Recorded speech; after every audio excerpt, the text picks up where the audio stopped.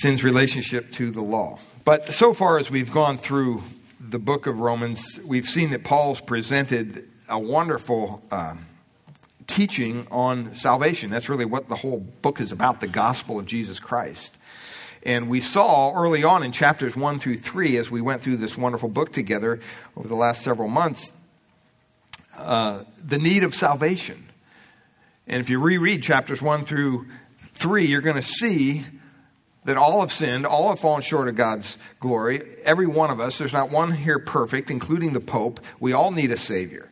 And so there's a need of salvation because all of man is sinful. Every one of us. And so Paul points that out in the first 3 chapters, or the first 2.5 chapters, into a little bit into chapter 3 there. But chapters 3 to 5, we saw not only the need of salvation, but God showed us how we are to be saved. And we learned that it's not by works. It's not by coming to church. It's not by being dunked in a baptismal tank or reading your Bible or praying or doing any of those things. That's not how you're saved. You're saved when God transforms your soul, when He saves you. And the only way He does that, the only way that He can justify you is by grace through faith. It's not of works, lest any man should boast. And we went into detail about that. And that's a hard thing for a lot of folks to grapple. We're going to see today in chapter 7 that some of the Jews were having an issue with Paul because he was saying, well, the law is no longer able to save us and so forth. And he established several things about the law, and they were having an issue with that. And so in chapters 3 to 5, we saw the means of salvation. And then as we got into chapter 6, we began to see the result of someone who's saved. The result of this righteousness that we possess through Christ. And that is holiness, it's righteousness, it's sanctification. That God is making us more like His Son each and every day. And what a wonderful process that is as we cooperate with God. It takes off the kind of rough edges of us and makes us more like His Son. Hence, we call ourselves Christians or Christ followers. We want to be like our Savior. And so we look to the Word of God to show us that roadmap. What does that look like to be a Christian? What does that look like to be more like Christ? And so Paul has been establishing the following. The first of all, when he talks about the law in Romans 3 to 5, he basically told us in a nutshell that the law cannot save. He said the law was never given to us to save us. The law cannot sanctify us. He told us that in chapter 6. In verses 1 through 6 of chapter 7 last week, we realized that the law can no longer condemn us as believers. We're no longer under that we've been released from the condemnation of the law. And see, what a wonderful thing that is. And today we're going to start in verse 7 and up through verse 13. He talks about that the law can convict both unbelievers and believers of sin. It does both because we have what we call a conscience.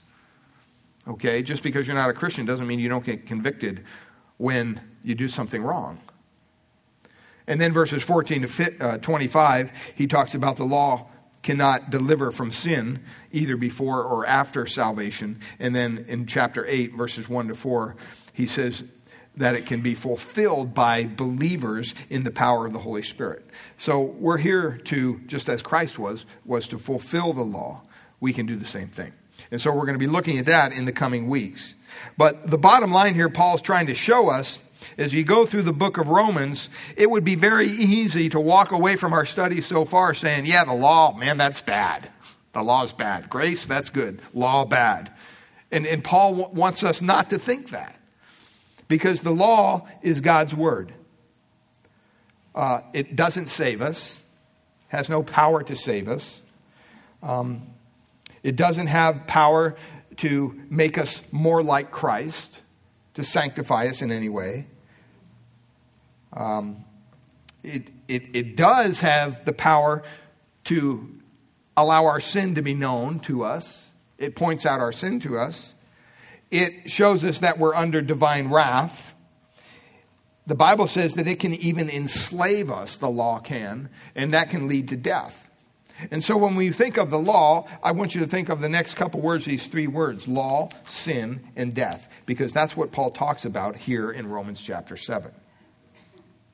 And when you look back at Romans chapter 6, verse 14, where Paul writes this, he says, sin shall not be master over you, for you are not under the law, but under what?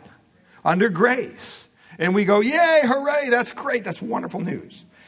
And see, those who have come to Christ, those who have trusted in Christ for their salvation, have been released or removed from, that's what we've been studying the last couple weeks, that we were released from the law, from that crushing, enslaving, killing power of the law. It no longer has that dominant reign over us as believers. As a matter of fact, in verse 6, we closed off last week, and it says there in verse 6 that we have been released from the law of chapter 7. We have no longer to consider the law and sin that comes by disobeying the law as our dominant master. And so Paul is really kind of pointing that out to us very clear. And so he says the law and sin is no longer, he uses the illustration of marriage there. It's no longer our husband. We died, and as a result of that, the bondage that we had in that union with sin by the law, that's over as new believers in Christ. And you have to understand that. If you're a new believer in Christ, if you're a Christian, you have to understand your position in Christ means something. You don't go on living your life the same way you did before Christ came into your life, before he transformed you, before he saved you. So according to what Paul is saying here is that the law of God is basically that which reflects God's character. It reflects his holy character. We sang the song, Holy, Holy, Holy, this morning. It reflects God's moral law. It's not talking about ritualism. It's not talking about religion. It's not talking about ceremonies and doing certain things to earn God's favor. And so the wonderful news is that when you come to salvation by grace through faith, not by works, not by the law, you're released from that. You're no longer under that law. And to be honest, there's a lot of people even in the church today in general that say, yeah, that's the kind of Christianity I'm talking about. Not these rules and regulations. I just want to be able to do whatever I want. After all, Christ died for all my sins, right? All my sins are forgiven, so I can just go do whatever I want. As a matter of fact, back in Romans chapter 6, verse 1, we started off, and that's the question that Paul asked. What shall we say then? Are we to continue in sin that grace may abound? So some people in Paul's day, and even today in the church, get the idea that, we believe in grace. We're Grace Bible Church. We believe in God's grace. We believe in God's grace. Oh, the law? No, that's bad. We don't talk about the law. And so there's certain people, even within our society today, or even theologians who are, they call themselves antinomianisms. Antinomian, they're antinomian. They're basically, what that means is anti-law. They're against any kind of law. And so they really take the grace of God and they misuse it to justify their sinful behavior because, hey, they're saved and their sins are forgiven. I'm not hurting anybody. What does it matter? The more I sin, the more God gets the glory because the more I need his grace. And that's what he's asking that question there in chapter 6, verse 1. And so we have to be reminded that this is where we've gone in this study. And so up to this point, chapter 7, verse 7, our text for today, I'm going to read it for you right now.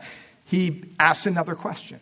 Paul's wonder, when he's teaching, he's asking these questions before they even get out of his listeners' mouths. He knows what they're thinking. Another person who did that was Jesus, right? When he was talking with the Pharisees or whatever, he'd answer their question before they even asked it. And that's what Paul is doing here. He's kind of rhetorically asking these questions and answering them. And so a lot of this is kind of repeat. He repeats himself over and over again to make sure that he's clear. But let's look at verses, beginning in chapter 7, verse 7. And he says here, what shall we say? That the law is sin? By no means. Yet if it had not been for the law, I would not have known sin, for I would not have known what it is to covet if the law had not said, you shall not covet. But sin, seizing an opportunity through the commandment, produced in me all kinds of covetousness. For apart from the law, sin lies dead. I was once alive apart from the law, but when the commandment came, sin came alive and I died. The very commandment that promised life, proved to be death to me. For sin, seizing an opportunity through the commandment, deceived me, and through it killed me. Verse 12, so the law is holy, and the commandment is holy, and righteous, and good. Kind of a crazy question that Paul's asking here, but that's exactly what was in their heads. They were saying, okay, Paul, if this law can't do all these things that you just said it can't do, what good is it? Is it sin? What's the big deal? I mean, if all the law does is show us sin, indict us, kill us, bring us under the wrath of God and judgment, and if we've been taken as Christians out from under the law and its domain, that's what he just got done teaching us. If we've been released from the bondage of the law, then what good's the law? Is it sin? Is it evil? That's what he's asking. Because that's what they were asking. It seems as though all the law does up to this point is produce evil. Because salvation is by grace through faith. It's not by the law. And you know what? That's a very hard concept for not just a Jew to grasp, but anybody to grasp. The idea that God would forgive us and save us and take us to his holy kingdom and wash us and cleanse us of all of our sins and make us new and give us new life and call us his children and his friends and take us to heaven to dwell with him forever. And he would do that, and we don't have to improve our lives. We don't have to become righteous. We don't have to obey his law. That flies in the face of everything that the Jewish mind was taught since childhood. The Jews had a deep commitment to the law of God. They lived their life by it. Now, yeah, they were hypocritical a lot of the time. But the law was not something that they trifled with. They had a commitment to the works of the law, to earning their righteousness by maintaining works of the law to some degree. And that's why when Christ came along and began to teach, wait a minute, no, you're not saved by just what you look like. You can dress up in all the fancy robes you want, Pharisees. I know what your heart's like. And so he indicted them not on what they looked like, but what was on the inside. See, they were following all the rules, quote, of the law on the outside. But on the inside, they were missing the mark. And so the message of salvation by grace apart from the law was something that they couldn't get their hands around. They just could not really understand what that meant. And they felt like Paul basically just made a mess of everything by preaching and teaching this salvation by grace through faith.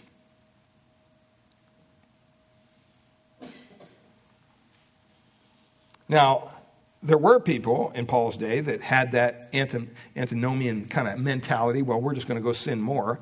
But the Jews weren't that way. They had a respect for God, a reverence for God, as most, I would say, religious people today. If most people go to church today, they have some respect for God. You know, they don't outright blaspheme God and things like that knowingly. I mean, they don't want to do things like that. They have a kind of a built-in respect for the Lord. Doesn't save them, but at least they have that. And so the Jews believed that the law was the path to God.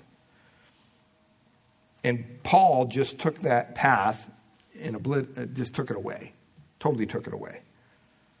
And so they're asking the question, well, okay, if I can't get there by the law, how do I get to God? Paul, how does this work?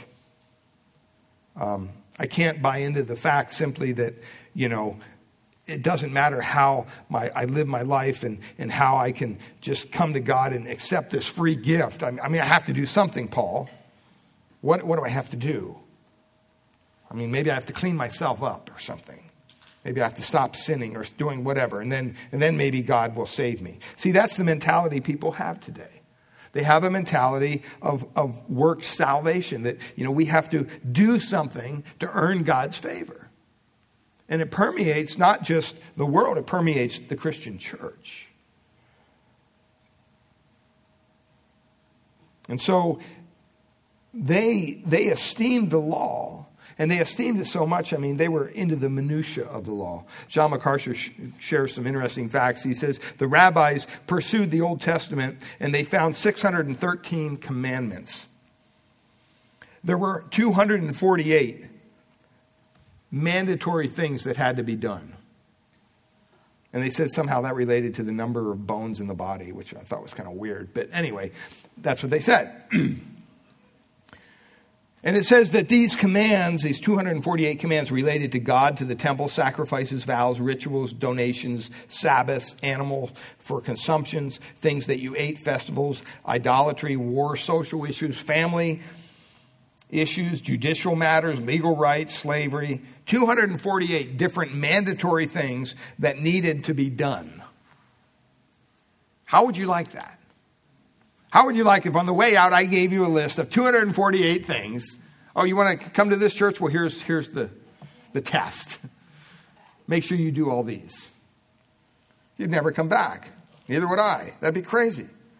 Well, there were also, on top of the 248 things that needed to be done, there were 365 things that you couldn't do.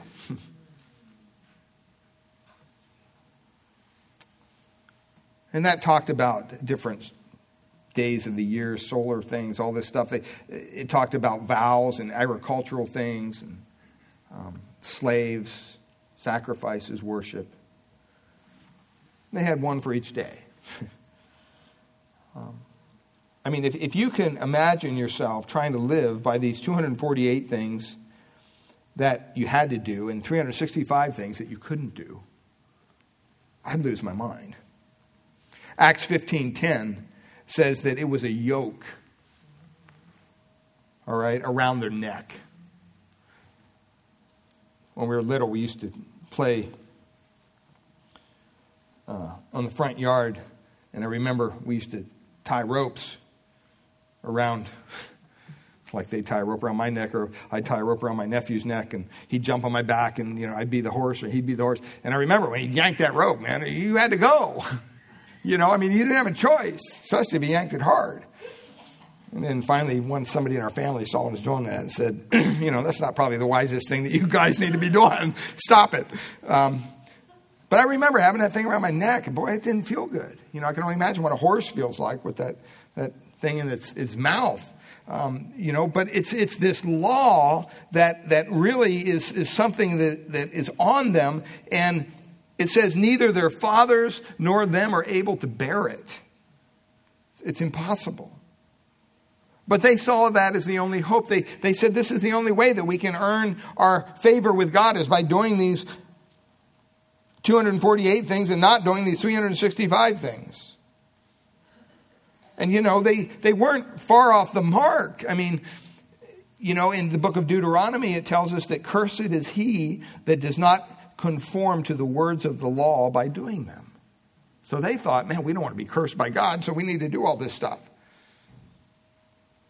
And it seems that that's where they really put a lot of their effort.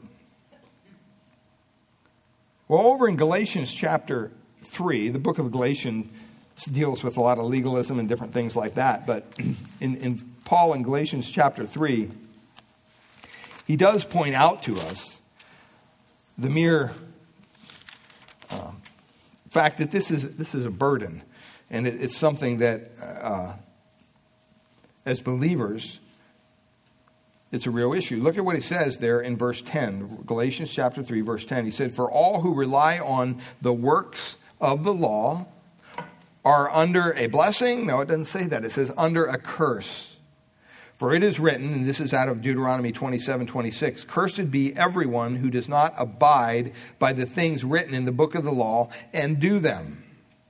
So that's pretty clear where they get that. And it's throughout the whole Old Testament. But look at what it says there in verse 11. "Now it is evident that no one is justified before God by the law." So he points that out. "For the righteous shall live by" what? Faith. And then in verse 12 he says, "But the law is not of faith, rather the one who does them shall live by them." What he's saying here is, you know what, if you accept the way of life as far as salvation goes is the way that somehow you can keep this law and earn your salvation, he says you're under a curse. It's not going to happen. And he basically points out, Paul does, that it's impossible to do that. James 2:10 says, "Whoever shall keep the whole law yet offend," where? In one point, "is guilty of the whole law." So it's not, like you're just breaking part of the glass in the window. No, when you break the glass, the whole thing shatters, all right? That's the idea here. You can't just keep part of the law and say, "Oh, I'm good in this area," and not keep the rest. Okay? And so these people were in bondage to the law of God. They were working hard to bear up under this incredible burden that they had. And what happens here in the New Testament is what happens. Paul comes along, Christ comes along, they begin to preach the gospel, where they say, you know what, salvation doesn't come by this law, because you can't keep the law. I hate to break that news to you, you couldn't do it even if you tried.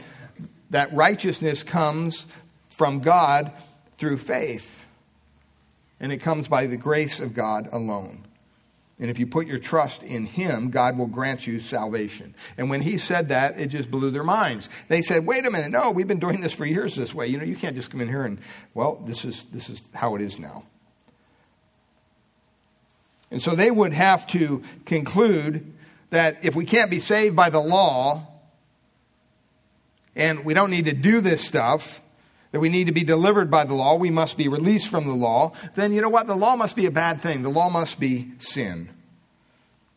And so that's what Paul is saying here, back to Romans chapter 7. That's what he's picking up. That's why he asked that question in verse 7. What shall we say then? Because he just finished off verse 6. We're released from the law, having died to that which held us captive, so that we serve a new way of the Spirit and not the old way under the written code. And so what role does the law play? So we're talking about our sanctification. We're talking about becoming more like Christ, that work of God that processes that out in our lives each and every day.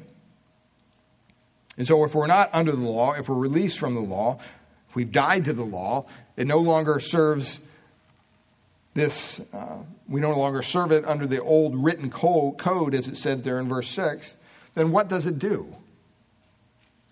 And that's what we want to look at today. If you go into probably any college classroom today, the one thing that you're going to find is a lot of the students believe, they hold one thing kind of common in their minds, and those of you that are in the classrooms probably know this, that all truth is relative.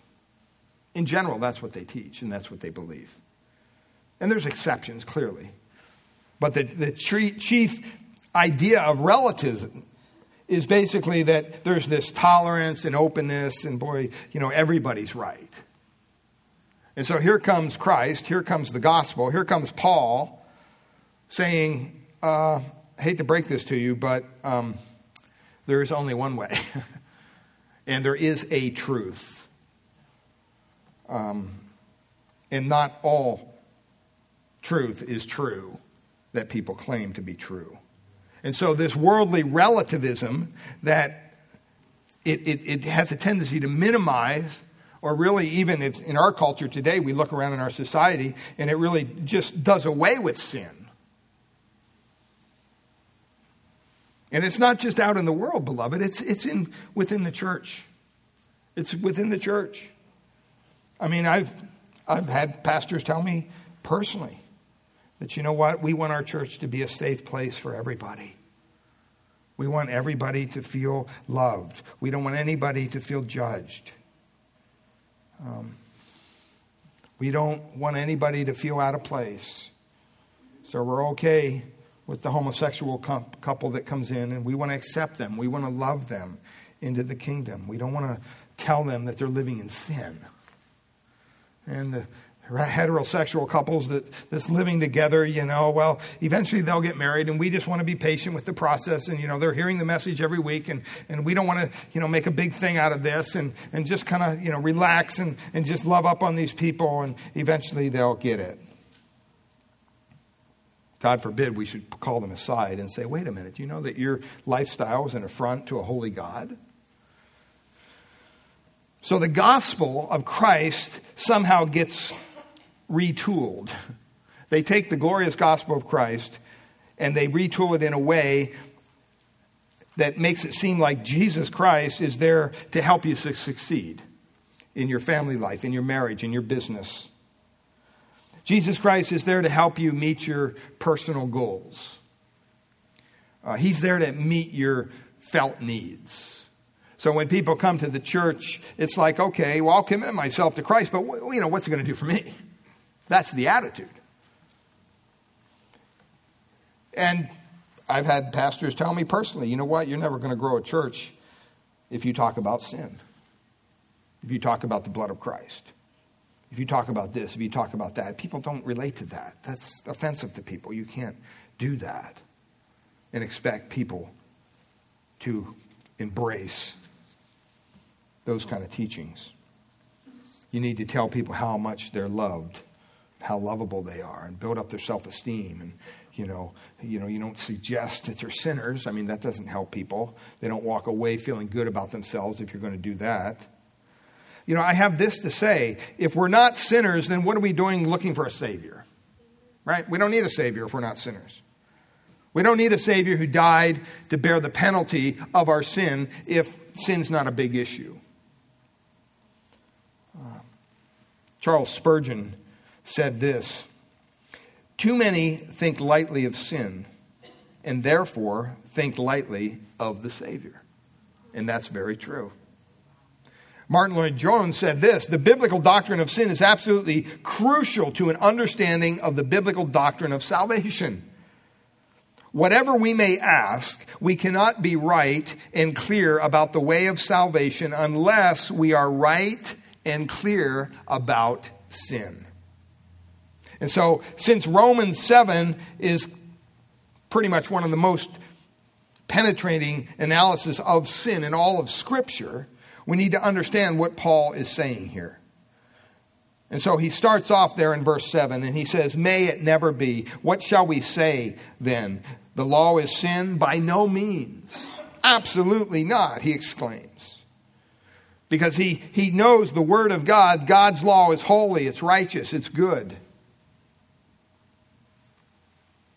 He knows it's not sin. That's what he says down in verse 12. That it's holy, it's righteous, it's good. So today I want to look at that God gave his law to convict us of our sin and to bring us to the end of ourselves so that we would flee to Christ for salvation. I think a lot of us have self-righteousness so ingrained in us that until the stripes of the law kind of convict us of our own sin, we will not cast ourselves totally on Christ. Because we live in a culture, once again, that's not focused on the sinfulness of man. You don't sin, you just make a mistake or you make a life choice. You may want to bring Jesus into your life as a life coach, to help you out, the self-improvement program. I mean, that's where people are at with all this. But to trust him as our Savior, if you're going to need a Savior, you're going to have to understand the depth of our sin from which we need to be saved. And that's what Paul describes here. Now, this section of Romans is kind of difficult. It's hard. It's going to take a couple weeks to get through this, but it's hard to understand. You notice in verses 7 to 25 of chapter 7, verses 7 to 25, he changes to the first person singular. And does it again in chapter 8. He goes back to the other. It's kind of interesting why he does that. And there's a lot of scholars that debate, is Paul speaking about himself? Is he not? What's going on here? And then in verse 9, he says something that's really tough to understand, that he's been alive apart from the law. And there's a lot of controversy. I mean, you can read for ages on all this stuff and try to figure this out. But we're going to kind of approach this in a pretty simplistic manner and just take it at face value and see if we can understand what Paul is writing here. He's using his own experience, I believe, to show how the law functions, how the law brings conviction of sin. But he also wants us to understand that it's powerless to deliver us from sin's grip. So the law of God does have a role to play. We don't want to just throw it out now that we're under grace. It does have a role. Well, one of those roles is the first point here in our outline, that the law is not sin, but it does reveal our sin. That's what he says in verse 7. Is the law sin? No way. He says, yet if it had not been for the law, I would not have known sin. It goes back to the same illustration. Unless there's a sign that says you're breaking the law, or the sign that says you're to go 30 miles an hour and you're driving 50, if there's no sign, you're not convicted of anything. But if they got a big sign there, the ones that get me a lot of times are the ones that actually track you live. The ones that are the little solar panels, and you're driving down Jefferson. Your speed is, 55. Then underneath it says 30. You should be going 30. So it's kind of a reminder. If that wasn't there, you wouldn't feel any conviction. All right? So the law reveals our sin. Look at this. I don't know if I put this in your outline or not, but yeah, I did. Okay, God uses a holy thing, the law, to reveal an evil thing, sin, so that a necessary thing, death, might result in the most important thing, life. Isn't that incredible? When you stop and you read that and you think about that, he uses a holy thing. God's law is holy. It's not bad. It's holy. It's his word. But he uses it to reveal an evil thing, sin, so that a necessary thing, death, might result in the most important thing, life. I didn't write that. Somebody else wrote it. I just took it out of a commentary. But I thought it was a good way to really understand what Paul is saying here. And so he says there, what shall we say then? Is the law sin? May it never be. And so he's responding to these critics there that would bring a reaction to what he said in verse 5. For while we were in the flesh, the sinful passions that was aroused by the law were at work in the members of our body to bear fruit for death. The Jews honestly believed that God gave the law to give us life. That's what they thought. They thought that God gave us the law to make us holy. And Paul claimed, no, basically the law, what's it do? It arouses sin in us. And it results in death. And that's why he's asking that question, is the law sin? And so he argues these different functions of the law. And he uses a personal example with the 10th commandment against coveting. That's what he says. He goes on in verse 7. He says, let me give you an example. He says, personally in my own life, for I would have not known what it is to covet if the law had not said, you shall not covet. Isn't it interesting? He used that one. You stop and you think, why did he pick that one? Why did he pick this commandment against coveting? Because it really embodies God's requirement, if you stop and think about it, for living a holy life. It's the only command, if you stop and think about it, of the 10 that condemns evil in the heart.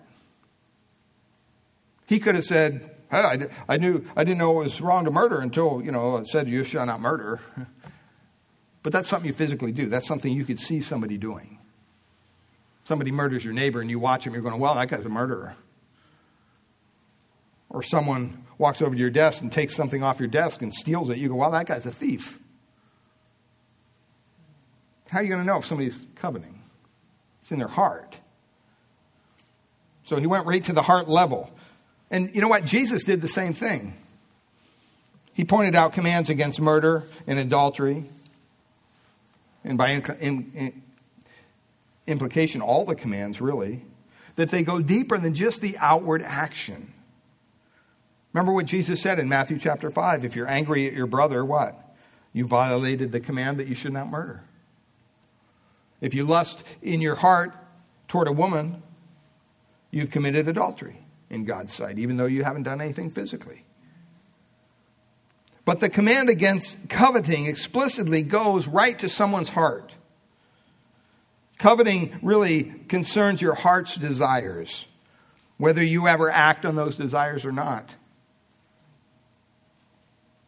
When Paul says, I would not have come to know sin except through the law, he does not mean that he or others do not know sin at all apart from the law. That's not what he's saying.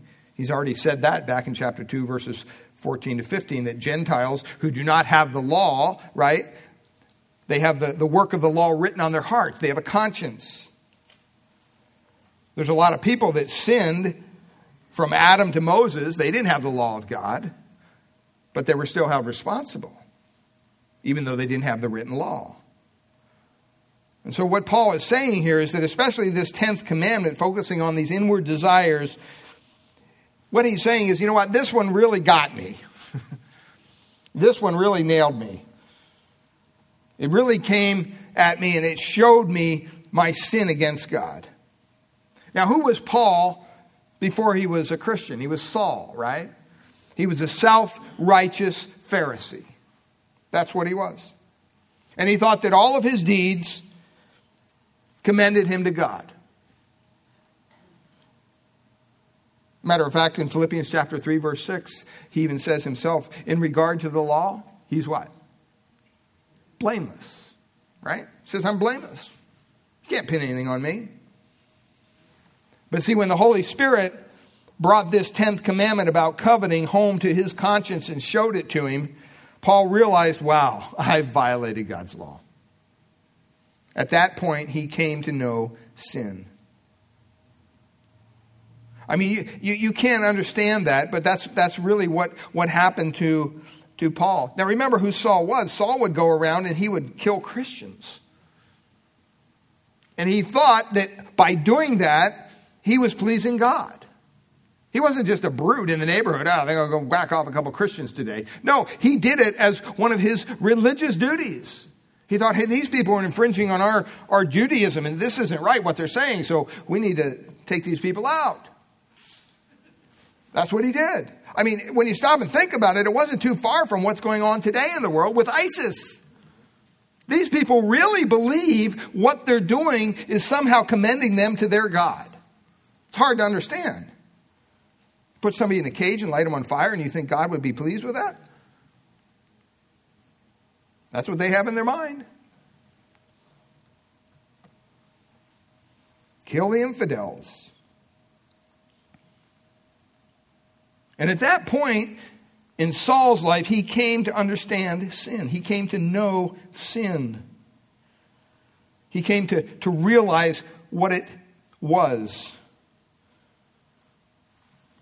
And you have to have that in your life. You know, you can't come to church and just put on different clothes and carry a Bible and sing some songs and think that somehow that's saving you. That's not saving you. No one is saved until they come to the point in their life where they realize that their sin is an affront to a holy God and it needs to be dealt with. The only way to do that is through the law. The law shows us that. Well, why do you need the law to do that? Because you know what? Most people, even in our community today, if you go around and you ask people on the street, hey, if you died today, do you think you go to heaven? Very seldom people would say no.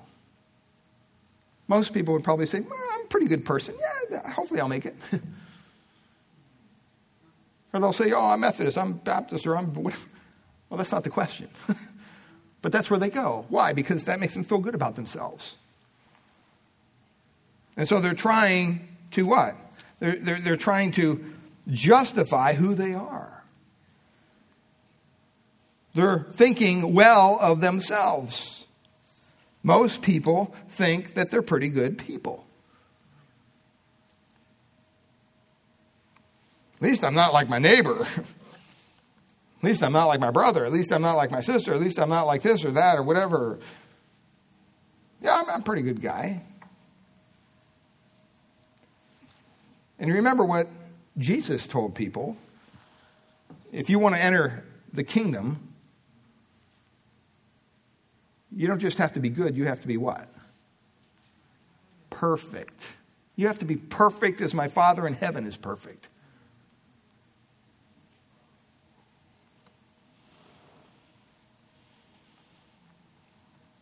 And so people today even excuse their bad sins. They make excuses for them. Just as Paul excused his violent persecution of Christians. It was a good cause in his mind.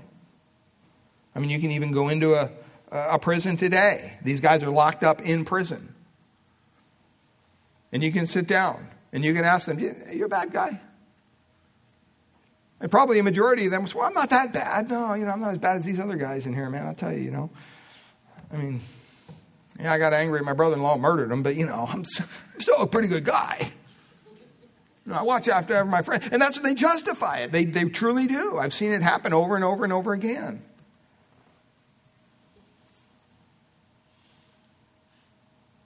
I've seen men, unfortunately, heard men even justify, little pornography here and there. Everybody looks at it after all, it's not that big of a deal. It's not really hurting anybody. And, I'm not really cheating on my wife. It's not something,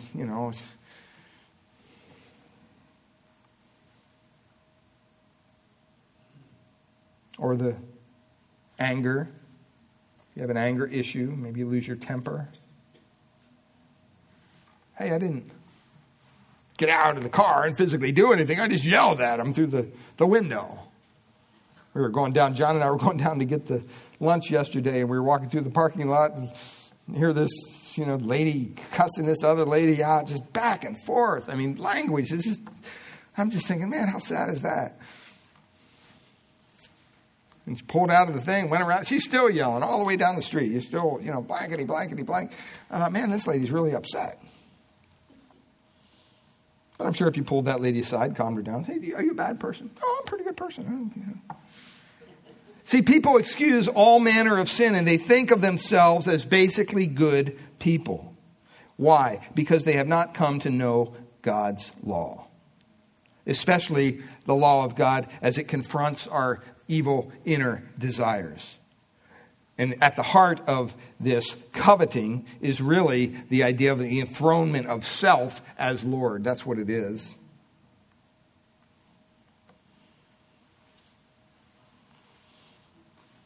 And we need to be aware of that. So the law is not sin, but it does reveal our sin. Secondly, the law provokes sinners to sin. Oh, one last thing. I just forgot this. If you look over at James chapter 1.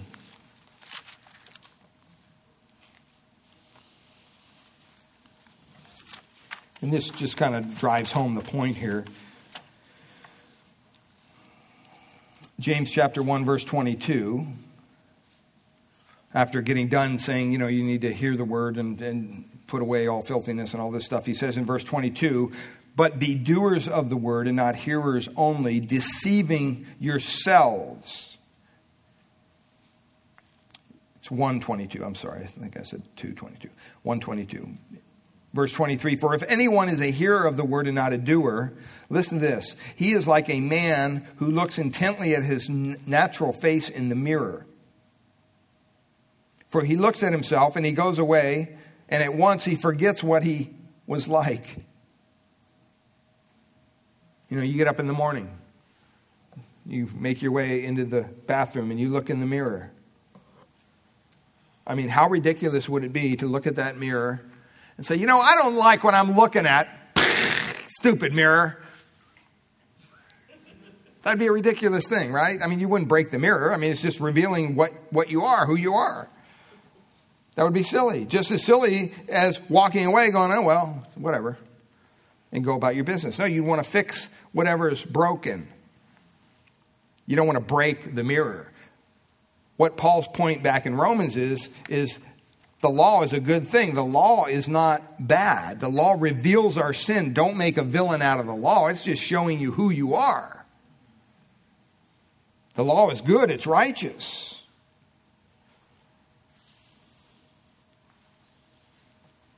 But secondly, the law provokes sinners to sin. The law provokes sinners to sin.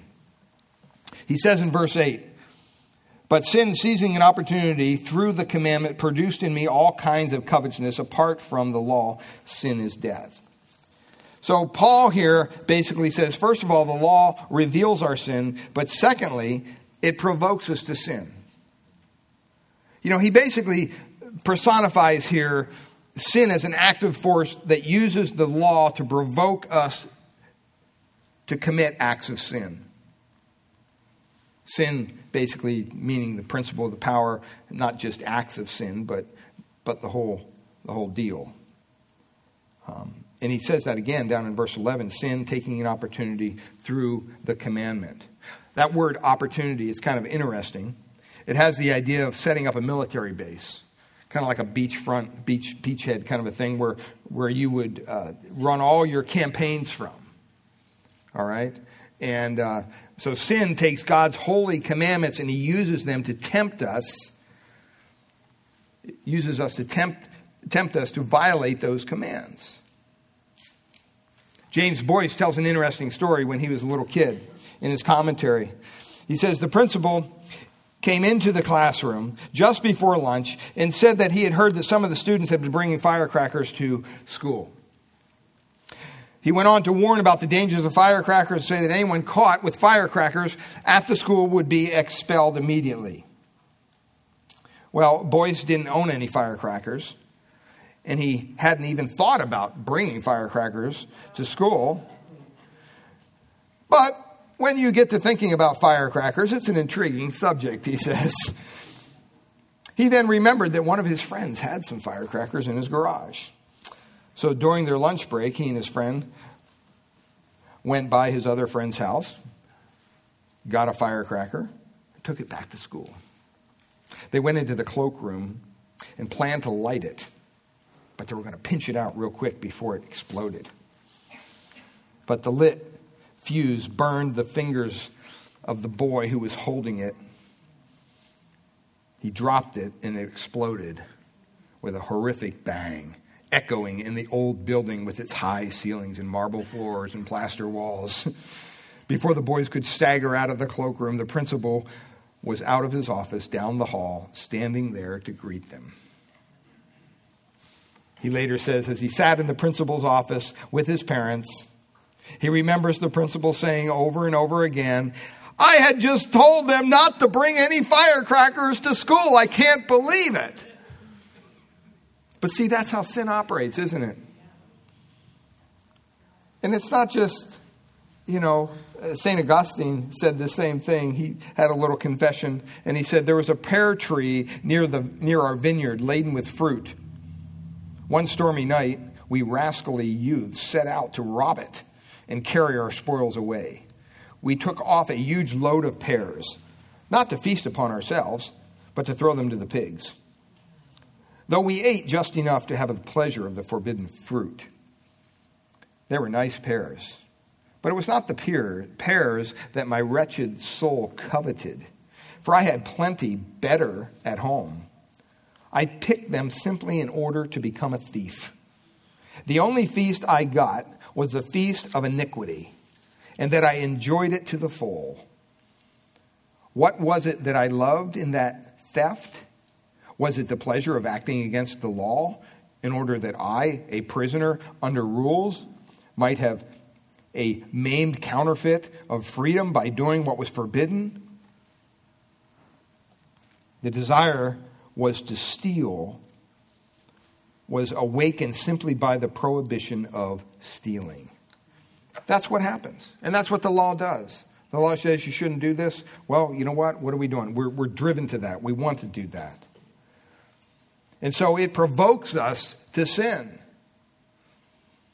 Even before the flood, when God gave the law to Moses, the world was so sinful. In chapter 6, verse 5 of Genesis, it says that the Lord saw that the wickedness of man was great upon the earth, and that the intent of their hearts, the intent of their thoughts of his heart was only evil continually. And so when you stop and you think, how is Paul able to say apart from the law, sin is dead? He meant it was dead to him. He saw himself as a good person. The law had not been yet revealed to his heart in that way. And so he says, apart from the law, didn't matter. There's an allegory in Pilgrim's Progress, John Bunyan's book, which talks about the arousal of sin by the law. And it reads this way. He says, a large dust-covered room in Interpreter's house symbolized the human heart.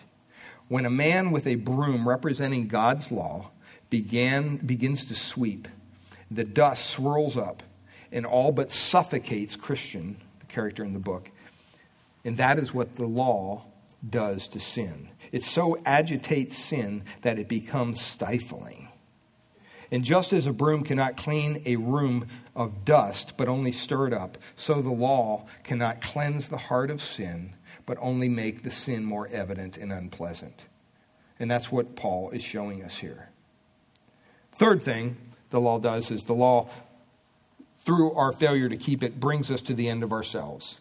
And that's what he says there in verses 9 to 11. I was once alive apart from the law, but when the commandment came, sin became alive and I died. And this commandment, which was to result in life, proved to result in death for me. For sin, taking an opportunity through the commandment, deceived me, and through it, killed me. We're going to touch on that next week as well. But it's important to note here, when Paul says that he was once alive apart from the law, okay, this same apostle is the one who said that before salvation we're all dead in our sins. So what does he mean by that? How could he once be alive if he says at another point in time in Ephesians, he says we're all dead in sin? What was he talking here about? Apart from the law. He was raised from his youth up with the strictest traditions of Judaism. And when sin did kill him, when did that happen? We're going to answer all those questions. And I think that that's one thing that we need to be reminded of, that the law is not there for us to keep it. It's there to reveal our sin. It's there to point out our sin. It's through the law that we understand our need of a Savior. That's why it's so important when you're sharing the gospel.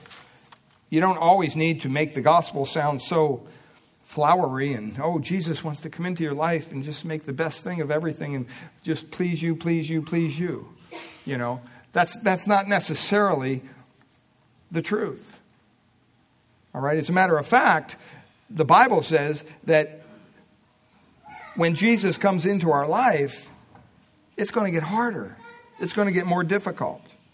It's going to become a struggle. And so we need to be aware of that. And so when you're sharing the gospel with people, a lot of times it's good to share the law of God with them first, to help them understand that, you know what? There is a law and that you've broken the law. And this is what the law of God says. And then when they become undone, then you share the grace of God with them. You share that, hey, there's a way out of this mess. You don't just bail them out right away, because they're not going to understand their need for a Savior if that's the case. For somebody in our congregation. Father, we thank you for your word. We thank you, Lord, today that you clearly have given us your complete word, including the law of God. It's not something that we should not understand. It's not something that we should set aside. It's not something that we should not read and apply to our lives.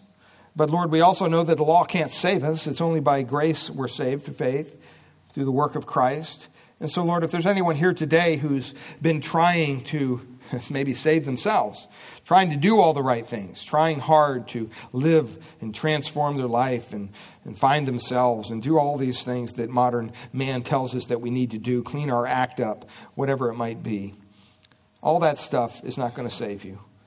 You simply need to cry out to God, Lord, be merciful to me, a sinner. You have to understand that outside of Christ, there's no hope for you ever being saved. That you have to come to the end of yourself and realize that He is the only Savior. There's not many roads that lead to His kingdom. There's only one. And by the way, He even says that gate is narrow. So we pray today for anyone here who's yet to put their faith, their trust in Christ, that you would convict their heart of their sin, that you would draw them to the Savior, that you would reveal to them their need of a Savior. And Lord, for us believers, as we go out into this lost and dying world, Lord, that we would have a message of hope and of forgiveness through Christ. Lord, that we wouldn't try to fine-tune the gospel to make it pleasing to men's ears, but Lord, that we would give it boldly and truthfully and let that do the work in man's hearts. And Father, we thank you and we praise you for our time here this morning. We ask that you would bless the remainder of our day. In Jesus' name, amen.